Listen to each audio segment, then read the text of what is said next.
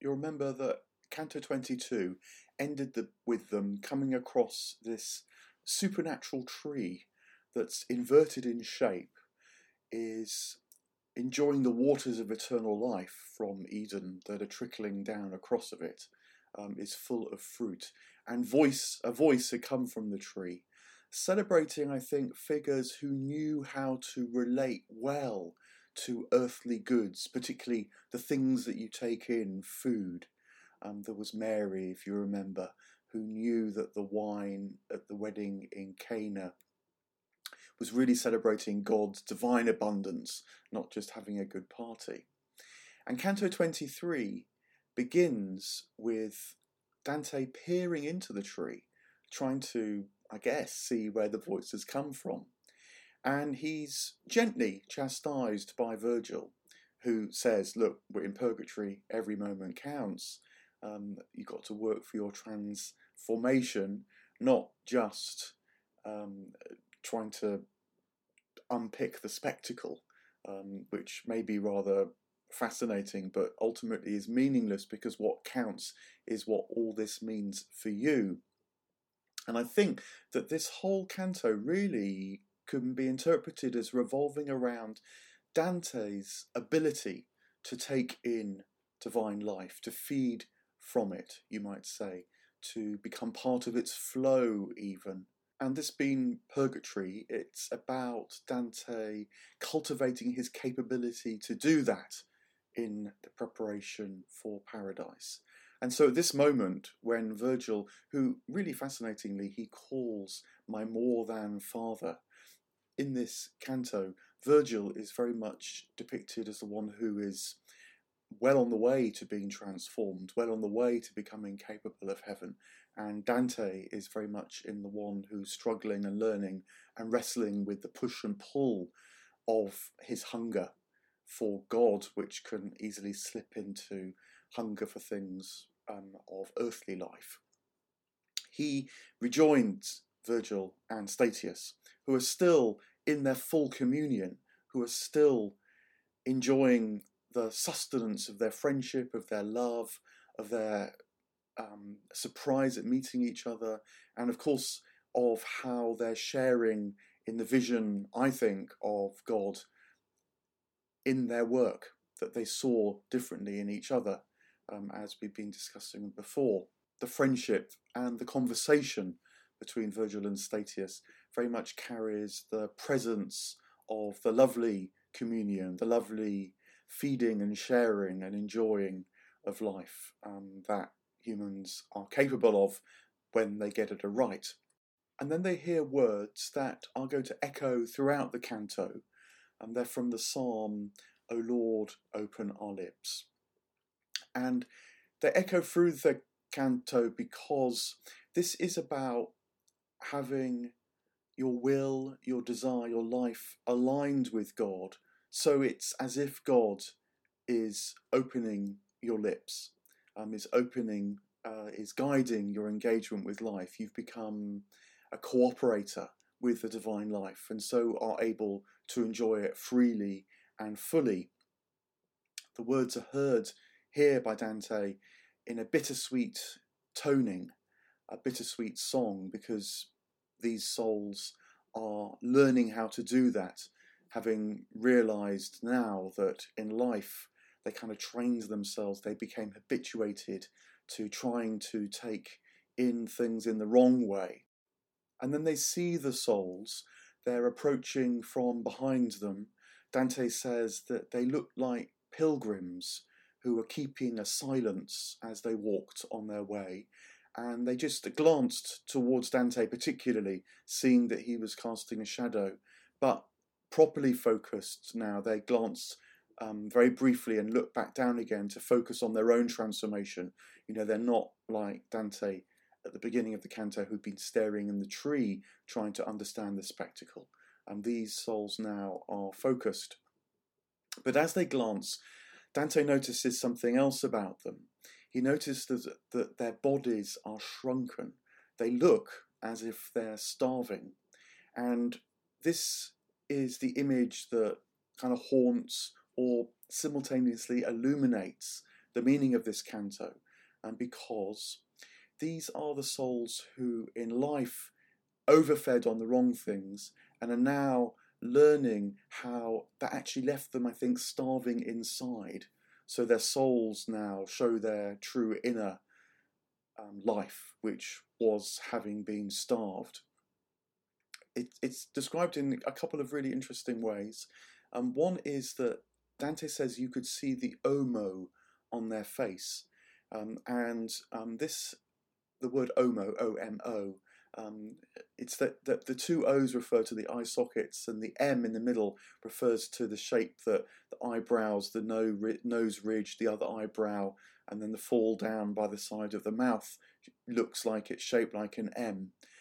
And Homo is the word Latin for man, and it goes with the word Dei, man in the image of God. And it was said that when you looked, say, at a skull and saw the Homo, you also saw how this individual was made in the image of God. And it's as if the pain of their starving state is also what reveals to them, so that you can see it written on their face, that they are actually made in the image of God. And that is what they're going to become capable of too. They're going to become capable of the divine presence once more. So that's one side, I think, of this image of the starving bodies.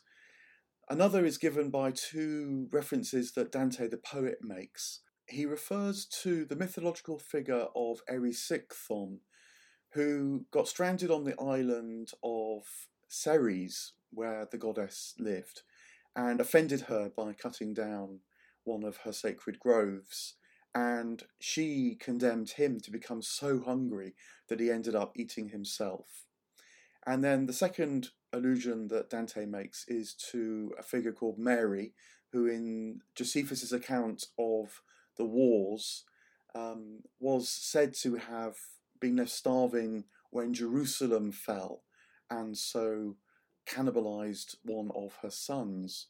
I think what these two grim allusions are referring to is that when we lose sight of the good, the beautiful and the true, of the divine in life, we actually just end up consuming ourselves or those around us. So the trees are cut down, the sacred grove is cut down. Now you immediately think of the world's forests being cut down in the consumption of the modern human individual, who doesn't know very clearly, often it seems, of that they're made in the image of God and that they're made to consume divine things, not just earthly things that they chew up in their need to find satisfaction, but of course are actually consuming themselves as well, as we gorge on nature around us. And then the second, even more grim allusion to Mary, who cannibalized her son in the destruction of Jerusalem. I guess that this refers to Jerusalem as the celestial city, as the city where God dwells, where God can be communed with, and that when that falls, we end up doing terrible things to each other as well, which are tantamount to cannibalizing ourselves and each other. So, these two allusions point to the very grim side, the deeply existential, cut-off side of this problem, when you don't know how to take in the sustenance of this life and realise that you need more than just material things to keep you alive. Man does not live on bread alone. Psychologically, the shrunken bodies are rather fascinating too. In Western psychotherapy, a condition which you meet in people is people who aren't able to take in life, and so get greedy, you might say. Whatever you offer is not quite enough.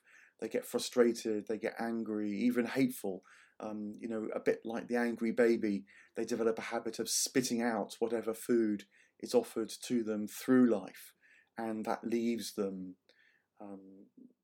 starving for love, for good things. In the Buddhist tradition, these are referred to as the hungry ghosts, and they're depicted having very thin necks and extended bellies, extended hungry bellies. And the symbolism of the thin neck is that they can't get anything into them that's going to build them up, that's going to develop their souls, that's going to lead them to a richer life. So Dante here, in the depictions of this canto, is very much in that tradition, having that spiritual sight about what spiritual hunger really does to us, and how trying to feast on that which can't sustain us, body, mind, and spirit, horribly exacerbates that inner state. One of the souls who's passing then recognises Dante. He's called Ferresi Donati, and it turns out that he's a friend of Dante in life. It's very interesting that Dante can't recognise him from his features, so shrunken are they, but does recognise him by his voice, by what comes out of him, how he speaks. And they have quite a long exchange. It's touching. There's a lot of compassion for each other.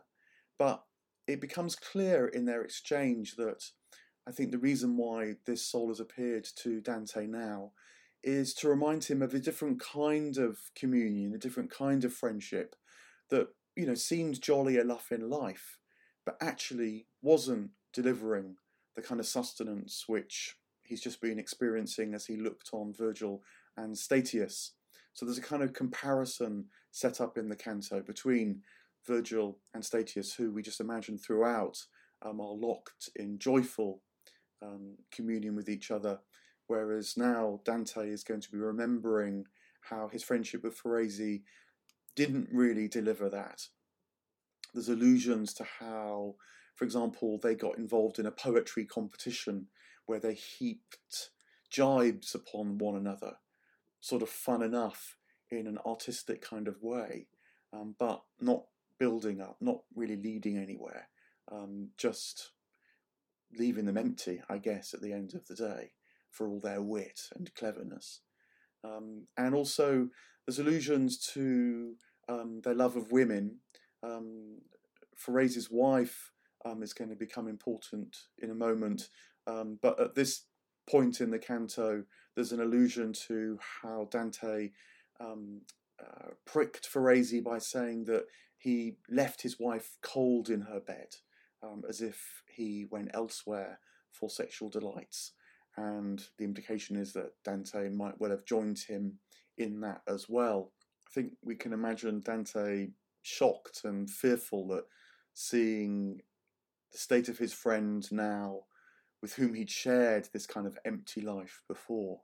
I guess he gets a glimpse of at least part of the state of his own soul and what must fill out if he is going to become capable of heaven. And then Ferresi explains something about how this terrace of Mount Purgatory works, and explains the significance of the tree they've seen, and alludes to another tree that they're about to see in the next canto. It's nice because Dante had stared into the tree, beguiled by the spectacle, but soon enough he learns the real meaning of the tree. He does come to understand why it's there. That is divine generosity. It's not a kind of puritanism that wants you to stop eating.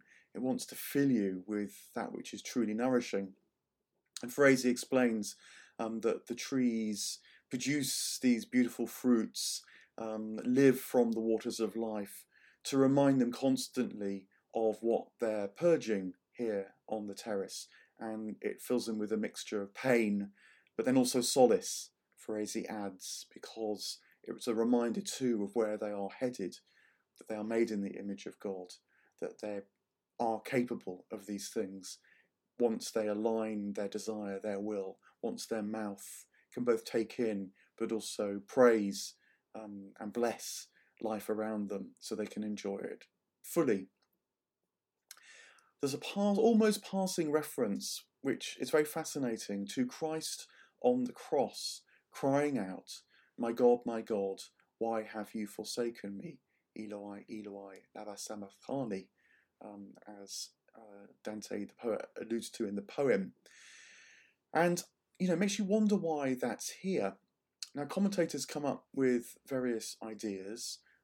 One is to contrast the moment in Gethsemane, where you remember Christ prayed that the cup might be taken from him, that he wouldn't have to drink to take in it's from the chalice of suffering and death. And then he's succored by an angel and turns and faces the crucifixion. So he's an emblem of a soul who struggled with what he had to consume, but then accepted it. And maybe, there's something in that. But I wonder whether it's a second time where Dante's beginning his revision of the Passion. He's saying that Christ actually wasn't a sacrifice who shed his blood for us in this rather grim, automatic, vengeful God kind of way. Nor was he quite, I think, just an exemplar who kind of showed us morally the right way to go, though there's no doubt something in that. But this is Christ who actually shows us the way, who shows us how to undergo our own passion, our own cleansing, to plunge into the depths of our personal, social, spiritual reality, in order that we can see it all and that descent can become an ascent, as indeed the cross was. So the significance of these words, my God, why have you forsaken me here, is that this is Christ, in another way, being said to have gone to the depths, even to the depths of hell, being cut off from God, as Satan was. But that was what made for his new life that then broke out into the world. We'll see how that develops as we continue to rise. Back to the canto, and Dante then turns to his friend again and says, look, to be honest with you, I'm kind of amazed you're here. Because you did lead this quite reprobate life that I shared much with you, and I would have expected you to be much further down in purgatory, if not in the other place. And Foresi explains why he's so high up here on Mount Purgatory, because of his tremendous wife, Nella, who, although he rather turned his back on her, didn't know how to enjoy what you might say could be called the communion of the marriage bed with her. She nonetheless really loved him and has prayed for him. Her love for him has continued.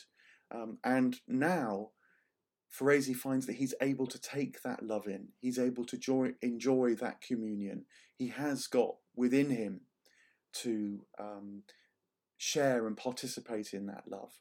And so that's why he finds himself now here on Mount Purgatory.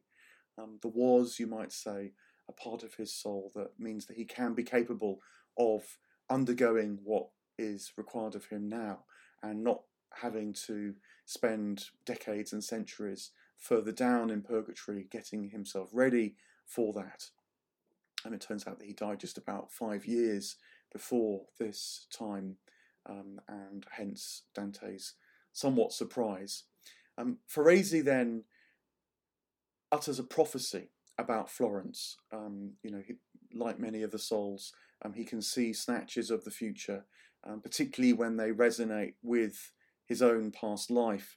And in this case, Foresi prophesies that within the next 10 or 15 years, Dante may even himself hear the reports of how Florence has renewed its own gluttony. In this case, Foresi talks about men gorging on women's bodies. I guess that's because partly what he understood in life, and so he can see it unfolding into the future. And then Foresi asks Dante, the living Dante, how come he's here? And towards the end of the canto, Dante gives one of the fullest accounts, actually, of how he had woken up when the moon was shining high in the forest and has now been guided through hell and is on his ascent now up Mount Purgatory.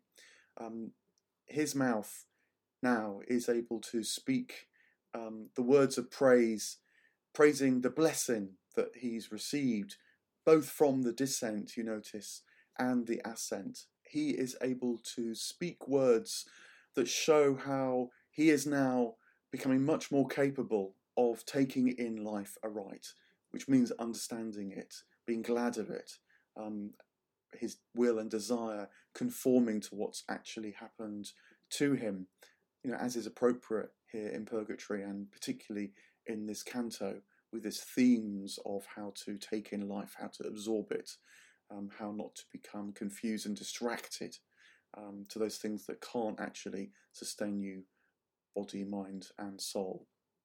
And very interestingly, at the end of his account here, Dante actually names Virgil. Perhaps not so surprising, but he hasn't actually used Virgil's proper name before to this point. I think it's the appropriate praise for Virgil, giving him his true name, as Virgil himself continues to guide Dante as his more than father.